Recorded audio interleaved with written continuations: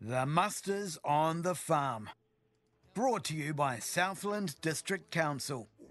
Working together for a better Southland. There's so much I want to say.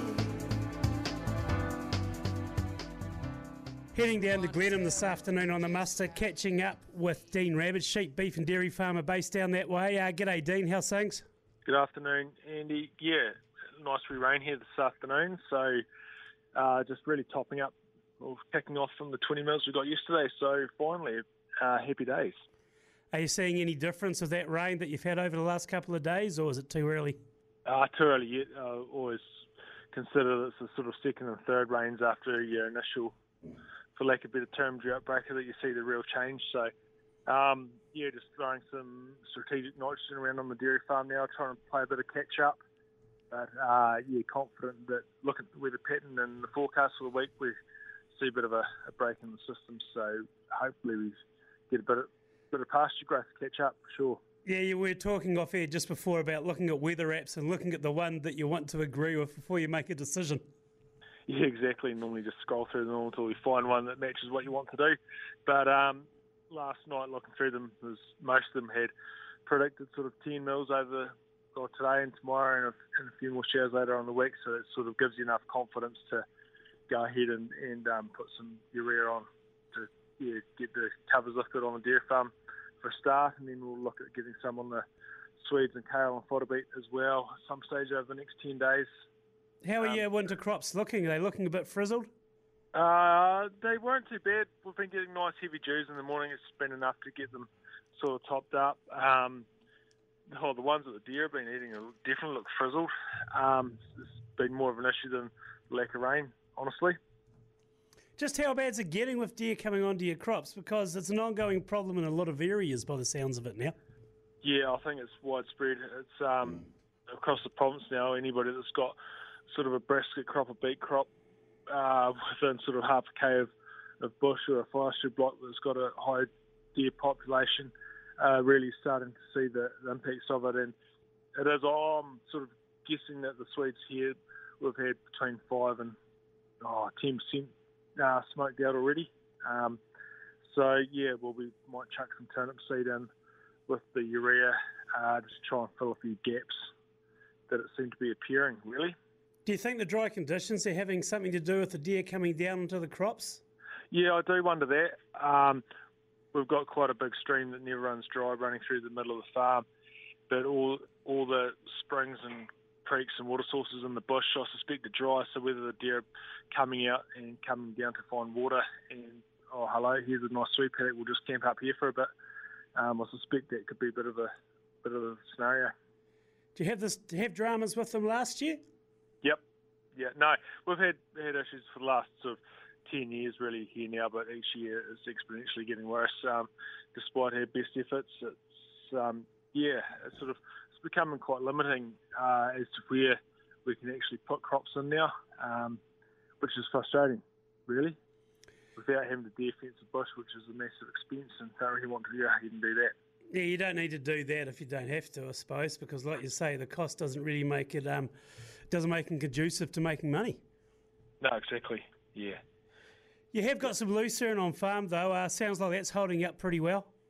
Yeah. Look, we don't have much. It's just a wee experiment that we sort of started about 4 years ago now, I think. So we just cut and carry that and make it into baleage for the dairy cows.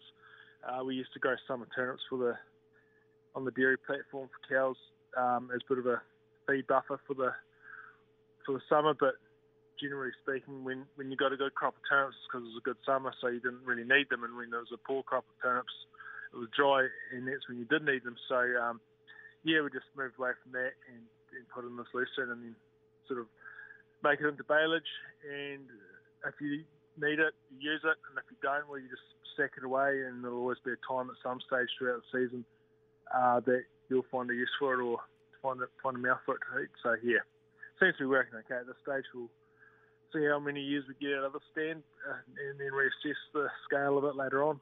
Well, I was going to say, would you consider using it if we're going to need to be a bit more summer safe in the future? We've had two years like this where the weather patterns are sort of meaning a drier year in the south, but we'll see what happens. I don't want to. We'll panic slowly. Put it that way. Yeah, we can't get ahead of ourselves on these things for sure. As far as lambs away to the works, how are you finding the situation? Yeah, reasonably steady, Andy. We've got lambs going away next week, and that'll put us well over halfway for the season, which is quite nice. We try to have 10% of our lambs left on farm when the ram goes out, which is the 1st of April. So that date will come around pretty quick too, saying that. But we seem to be chipping away nicely. This warm weather, they're just putting on weight on sunshine and rocks at the moment, so it's great. You'll get into some shorn lambs, and just creating a bit of scope really. When you've got less lambs, just open some gates and let them go. So the weights are holding up? Oh, you always want them heavier, I guess, but we're just being on that 18 kilo average for the year. Actually, worked out yesterday, so if we can maintain that for the rest of the year, we'll be right. But average weight's nice, but I'll always fall back to the kilos of lamb per hectare because that's the real profit driver in my books. Yeah, for sure. Looking at the bigger picture too. Just everything else on farm. How are you looking? Are you pretty content with things heading into Feb? Yeah, we are. Just going to go and run all the ewes through the crutch easy this afternoon and out of them. Finished shearing last week, so it's something we normally do. Try and sort out a few lambing issues before we even put the ram out, which would be good. Probably find a few more works to use. But apart from that, starting to just get into a few more maintenance type jobs, I suppose, spraying gorse and tidying up a few fences that the lambs seem to be bloody good at finding holes in this year for some reason. And just a bit of normality now. Kids back at school, so it's business as usual. Just finally, mate, this is your monthly reminder that out of South Africa, New Zealand, Ireland and France, only 2 of those teams make the Rugby World Cup semi-finals this year.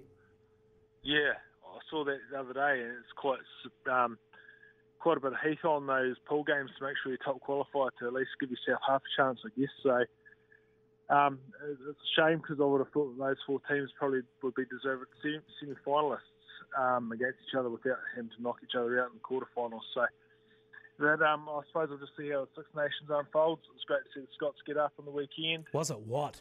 And Italy almost tip up the French. So we'll watch that over the next month with a fair bit of interest. It's good rugby. Enjoy it. Yeah, we've talked about it before though, but it's all the seeding that is done well before the tournament proper. Like, might have been 2 years ago they went through this, so regardless of results, it all comes back to 2019, doesn't it? Yeah, they should be done on seedings at least. Yeah, good on you, mate. Appreciate your time, Dean. Have a good arvo. Cheers, Andy. Dean Rabbidge there, farming at Glenham. Always good to get his thoughts on the muster. Dave Burgess from Environment Southland. Change of tack. We're talking about the pest thing again, talking about wallabies. One found at Mosburn there not that long ago. Dave gives us a bit of an update regarding the situation and what actually went on there.